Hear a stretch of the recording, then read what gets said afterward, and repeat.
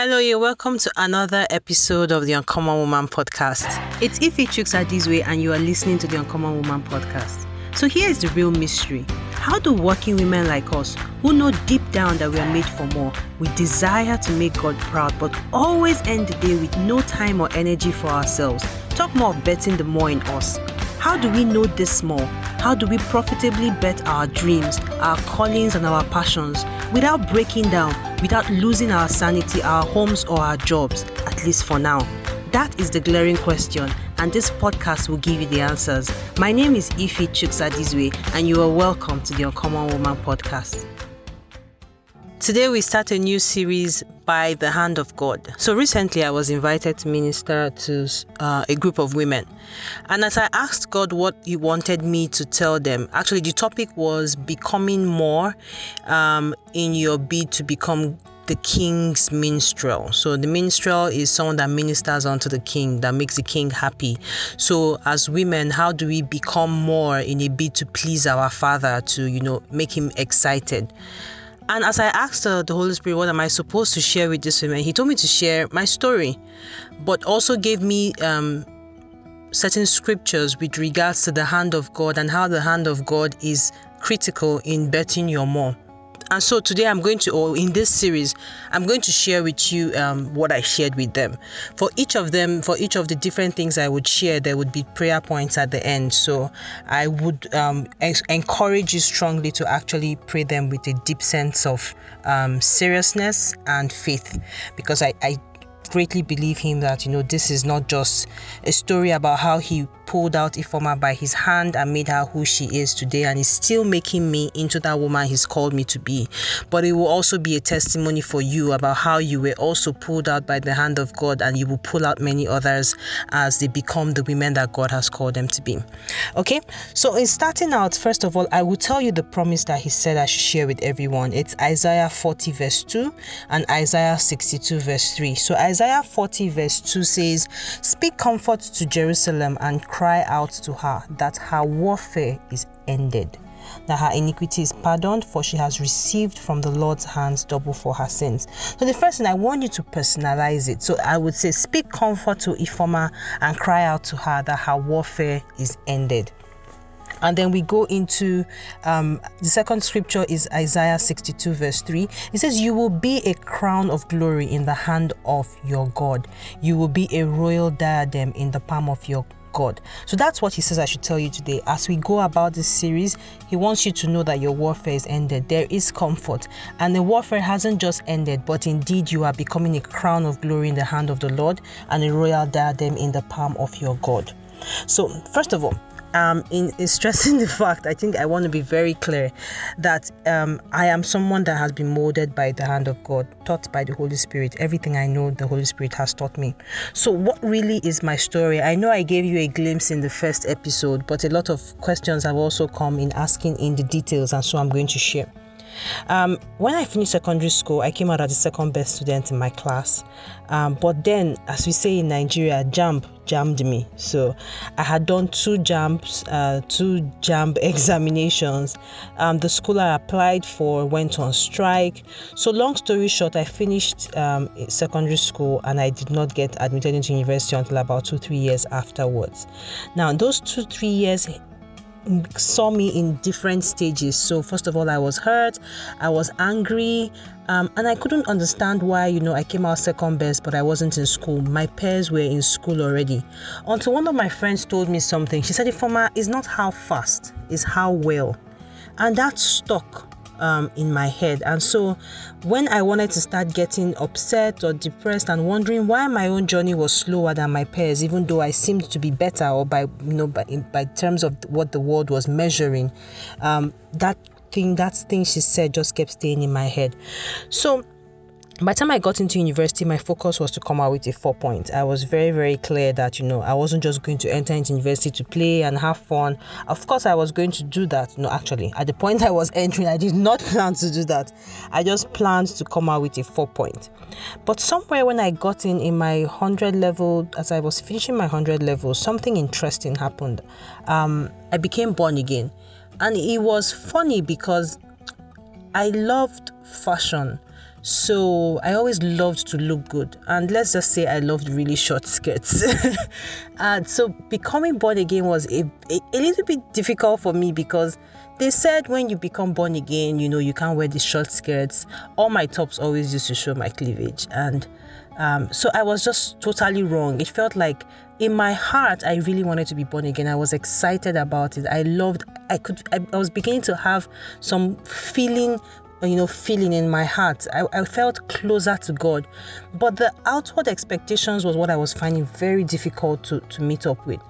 And I remember then, when they invite me for fellowship, I just always used to stick out. And people said, oh no, when you become born again, you need to stop dressing like this. And I used to have a very, very sharp mouth. And so I remember I told somebody once, I'm like, see, if God wants me to stop dressing like this, he would tell me to stop dressing like this. And after a while, interestingly, I remember that day, he didn't tell me anything, but I just knew I needed to stop dressing that way. And then I just stopped. I just didn't feel happy. I just didn't feel cool when I wore those things anymore. And I remember one day I was like, oh, what the heck? Where did this feeling come from? I beg. And so I wore one of my tops like that had this big hole at the back. And when I went out that day, it felt like the whole sun in the world was just blazing through my back. I got to the bus stop of my house and I turned back and I went home. I changed, I took all those clothes and I burnt it, and that was the last time I wore those clothes. And that really started my own personal journey with God, because I just always felt if he called me out, it's not as if I wanted to be born again. He literally raised me off my seat and took me to the front. So if he called me, I believe that there's this relationship that both of us should have, and he wants to tell me things, he tells me himself, or he makes me stop doing things. So that started my journey in becoming a child of God. By my 300 level, I had become the first female president of ISEC in my school. I was also in economics, which economics in University of Jos is actually very difficult. they make it a point to make it very difficult. So I was balancing both of them, and then once again I asked God, and I said, God, if I'm really your child, I'm saying it this way because I think God works with his children in different ways. It's not like as if I was testing God, but I was like, God, if I'm really serving you and you're really here for me, I want you to do something that makes it obvious in the lives of people that you are really with me. And one of the things that I wanted was I want to be able to have excellent results in my studies, and I want to really do well in this commitment or leadership position that I am holding. I don't want to just be normal. And I finished university. I came out best student in my class. And until now, if you go back to Jos and you call my name in the ISEC community, many of them don't know me, but they just remember my name. I want to believe that it was, part of the things that God enabled me to do in that time. So, everything seemed like I was on a roll. I'd become born again. I came out best student. In the ISEC community, my name was really known. Actually even got an internship to go to Belgium and work with DHL. But right about that same time, I got my first job with Procter & Gamble. And so I started working. It was amazing. It was exciting. Not too long after that, I got married. So it just felt like my life was on a roll. I had dreams. I was happy. I could see the future, and I saw the big things that I was going to do. But somewhere after I got married, I don't think it's the marriage itself. I think it's the whole pressure that we get from getting married in Africa. First of all, you need to be an excellent wife, you need to be an excellent daughter-in-law, you need to be able to manage your families, you need to manage your relationship with your husband. Anything that happens, or your disagreements, you have to settle it. Don't bring in a third party. But of course, even though when you're dating, it's totally different from when you get married. And so when you get married, like you say, marriage is like when you clip your wings. I'm getting used to the fact that really it is clipping your wings. Really, it is you have to get permission from your husband. You have to run things by him. You don't take decisions alone. I think the whole putting it all together at the same time, and at my work at the same time, I also got a new assignment. It was just a lot. Plus, at that time, myself and my husband started a business, and after 3 to 6 months, the business failed. We lost all the money, our money. We also had the money from the bank in there because we took a loan. and it was horrible. So the bank was looking for us. It was terrible. And I think in that time, I just gradually began to disappear. I stopped believing I don't want to say I stopped believing in myself. I stopped believing in my dreams. I actually just packed them away one side, like, let's deal with the present. We need to be able to survive the present before I'm able to dream. And as the pressure became more and more, people start carrying gist, like, oh, Ifeoma is a witch because, when she married her husband, that was when the husband's business started going south. So I was trying to start up as many side businesses as well, so that I could also equally contribute to the family income as best as I could. But for every business that I launched, it was always just failing. And I remember one day I was pregnant for my first son, so this must have been 2008. And I went for a night vigil. And then how in night vigil everybody just takes a corner. As I put my head to the wall, I was standing and I put my head to the wall in the room, and I just heard a voice, and the voice said, "Oh, so you said you want to get married, right? Okay, you are married now. Let's see how you would enjoy this marriage. The thing that you fear the most is going to come over you." Now, growing up, my dad traveled to the US seeking greener pastures for like 10 years. He kept sending money back home, but by the time he came back home, long story short, the money got lost. So the money was not available when he came back home, and he didn't know. So growing up, I saw my mom actually being the breadwinner. They had a way between my mom and my dad, how they made it obvious, how they tried not to make it obvious to us that it was her. For example, if you ask my mom for anything, she'll tell you, go and ask your dad. So school fees, you have to ask your dad. Anything, you have to ask your dad. Even though we knew that the money was kind of like coming from her, but she would always tell you to go and ask my father, who would now tell you, okay, he will get back to you. And then when he's ready, or when they have discussed and they've decided, they will call you. So I knew at the back of my mind that my mom was carrying the load, and I really feared it. And when I was looking for, and I was praying for a husband, I was praying for a man that would be able to, withstand everything and be there and carry the home as a man. And so when that voice told me, he said, you think you wanted to get married. Okay, you're married now. Let's see how you enjoy this marriage. What you fear the most will come over you. I remember I got so angry in the spirit. I got so angry. I was pregnant. I was like 6-7 months pregnant. I remember my tummy was really big, and I was jumping, and I was praying in the spirit. I was returning every foul word back to sender. It was the last thing I needed in my life. And at that point, it became obvious to me that my life was a battle. In becoming the woman that God had destined for me to become, it would be a battle. But then I was reminded of the book of Psalms, where he says he's taught my fingers to war, and he's equipped me for battle. I'm the Lord's battle axe, and so no plan, no word from anywhere can come and say anything and it will hold in my life. And I'm telling you the same thing because there are a lot of us out here, especially when you're from this continent of Africa. Your life is a battle. To get married, battle. To have children, battle. To get a job, battle. And you sit still thinking everything is normal. It's not normal, and sometimes you need to arise as the Lord's battle axe.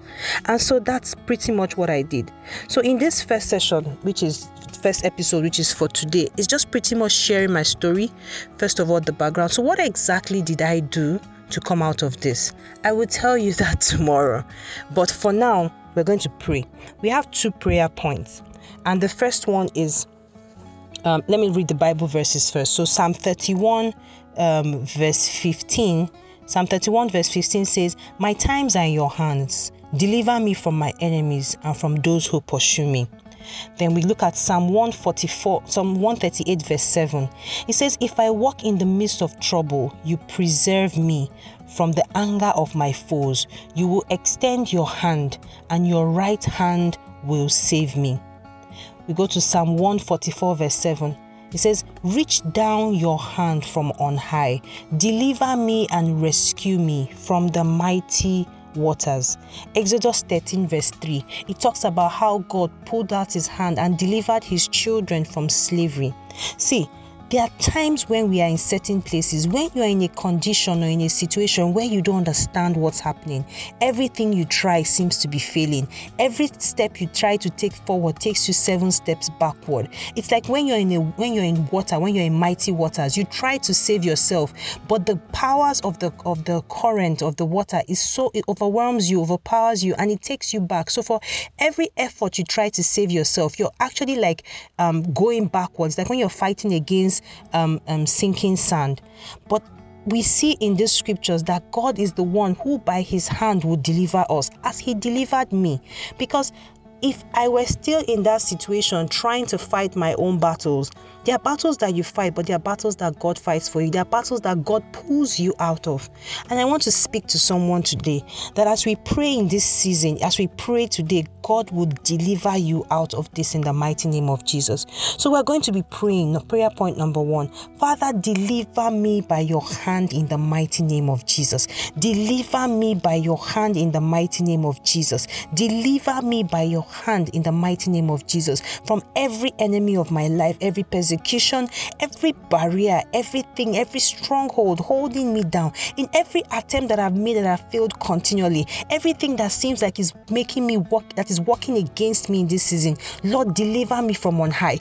Bring out your outstretched hand and pull me out of this mighty raging waters, oh Lord. Pull me out of this land of bondage. Pull me out of this place that is holding me down in the mighty name of Jesus. Amen. Prayer point number 2.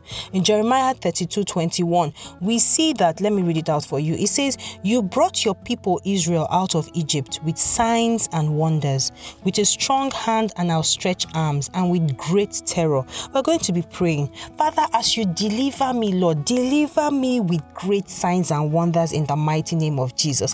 Let my story be as they that dream, that when you turned around our captivity, it was said by all around that their Lord has done great things for them. Father, as you delivered Israel out of the land of captivity with great terror, with great signs and wonders, Father, deliver me out of that which is holding me now with great signs and wonders in the mighty name of Jesus. Amen. Okay, so tomorrow I continue in my story on what happened next. Thank you for listening to the Uncommon Woman podcast. Please remember to subscribe and leave feedback. If you have any questions at all in becoming an uncommon woman, please do share with me and I'll be happy to talk about it in subsequent podcast episodes. What if I could show you the simple yet powerful secrets of the world's greatest uncommon woman for free? Would you be interested? Then do go to bit.ly/UWSKIT to get your own copy today. You would also get the first chapter of the Uncommon Woman book for free. So that is bit.ly/UWSKIT, all in caps lock. So caps U, caps W, caps S, caps K, caps I, caps T. So go there and then you can download your own for free.